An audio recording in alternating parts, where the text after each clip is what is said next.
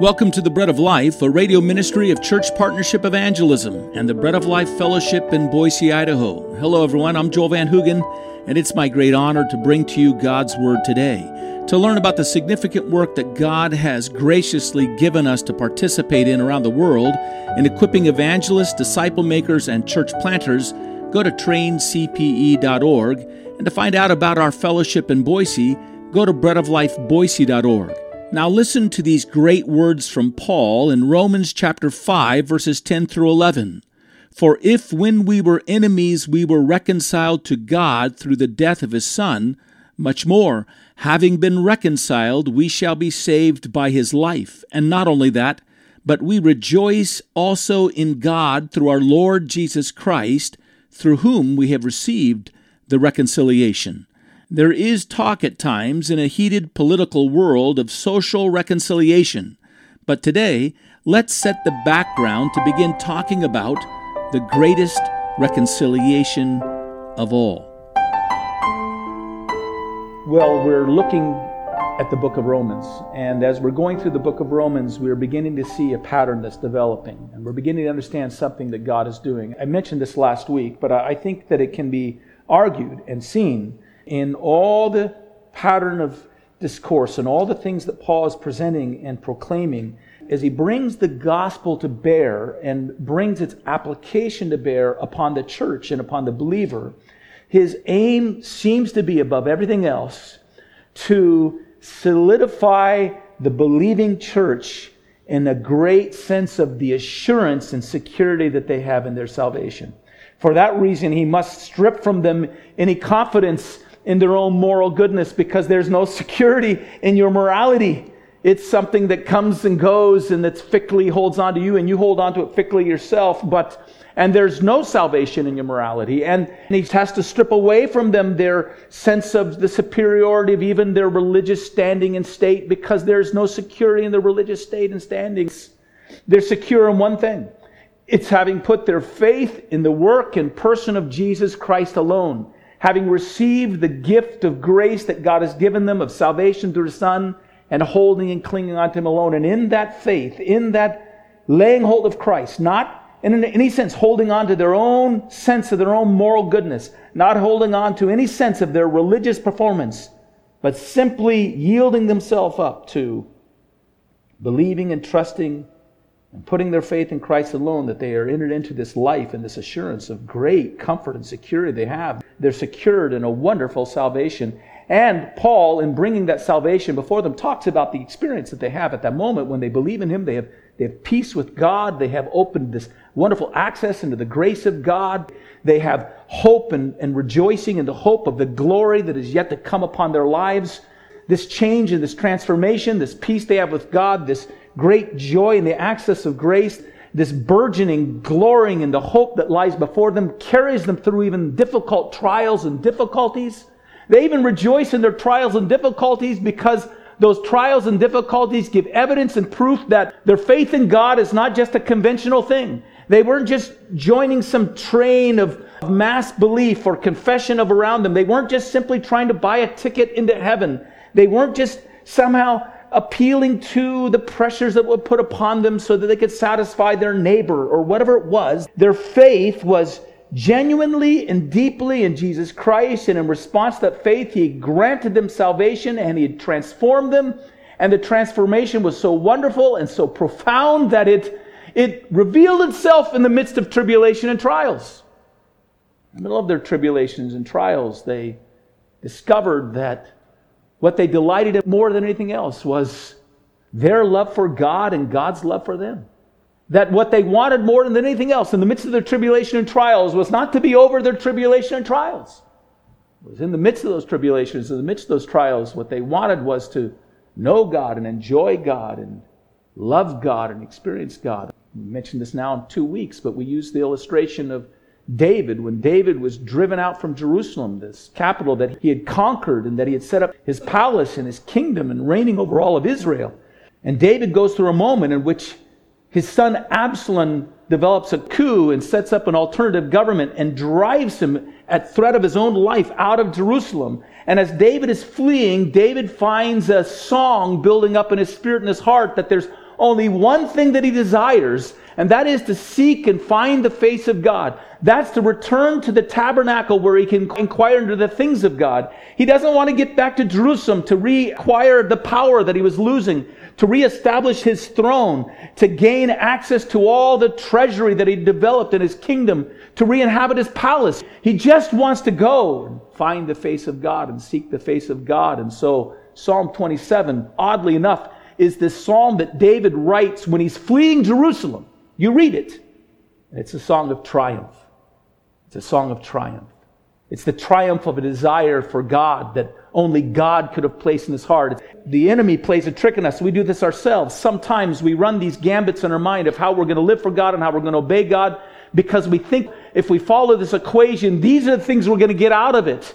And so our faith becomes, in a sense, a means, and our belief in God becomes a means to an end of our own satisfaction or desires or designs we have for our life. This happens even when we don't want it to happen.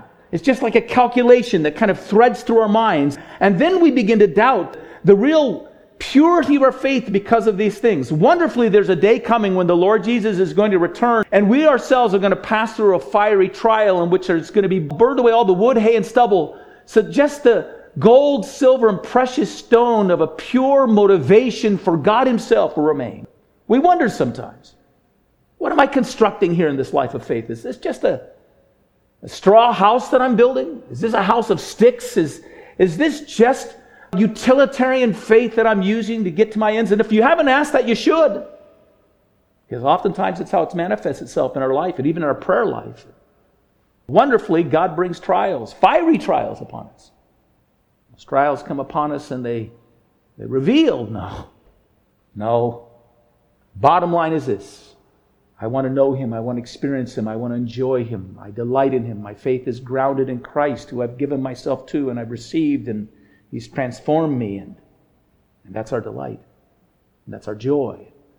Paul's leading the Christians into this understanding of the confirmation even of faith that rises from them in the midst of their trials, just demonstrating that this faith has secured them in a secure state and standing and assurance before God. And then Paul now reveals in that situation, in chapter 5, he begins to help them explore and see how behind this saving work of God is not God just answering his justice for us and God fulfilling our need to be justly forgiven, but also behind it, motivating it all, is God's tremendous and powerful love for us. And so we've seen how God came to us and he gave his gift of salvation for us, which was the gift of his Son dying for us.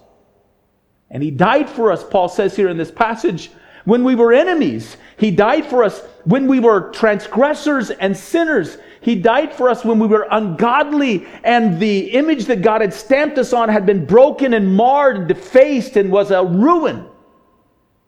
He died for us when we were, in a sense, spiritually in ruins.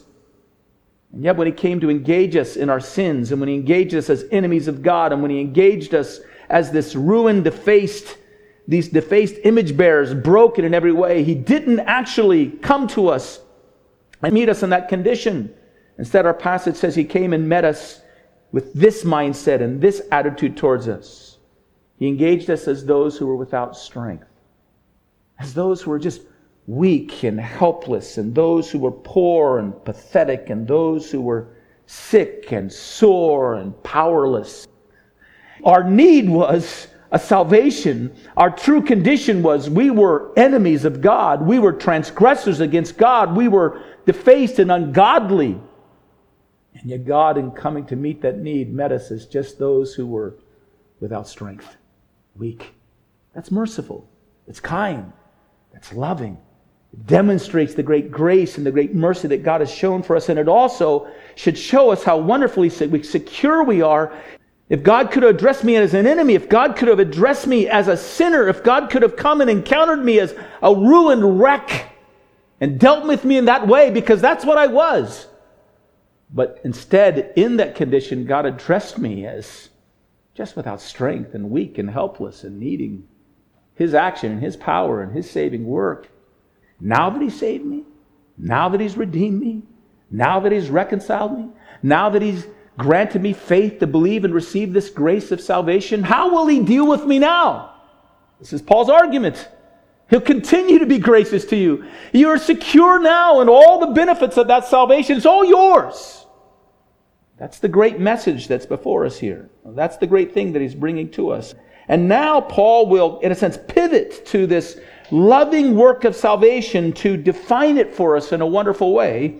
And the word he uses to define this salvation for us, this place that we've come to in which we've entered into this salvation, is the word reconciled. We've been reconciled. And so this morning, for a second, let's just consider what it means, what this reconciliation means. And the first thing that I'd have us note is this. And we're looking at verses 10 and 11 here. Let me read them to you again.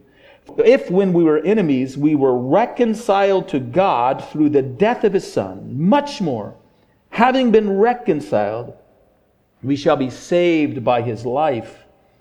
And not only that, but we also rejoice in God through our Lord Jesus Christ, through whom we have now received the reconciliation. And so the first thing I want you to see here is that this reconciliation is grounded in realized terms for peace. It means, really, when we say that we've been reconciled, we have to start with this. It means we were enemies.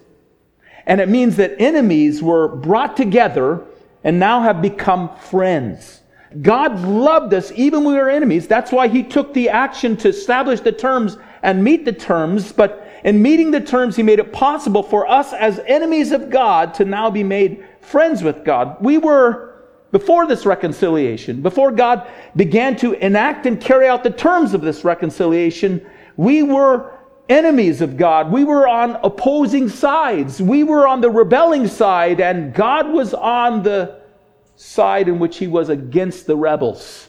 The idea here is not simply that I was at enmity with God. The problem was just that I had a bad attitude towards God, but God was all love and God was all grace, and I was just turning my back and I was refusing Him. That's not the idea here. Reconciliation is the bringing together of two, and He was at enmity with us.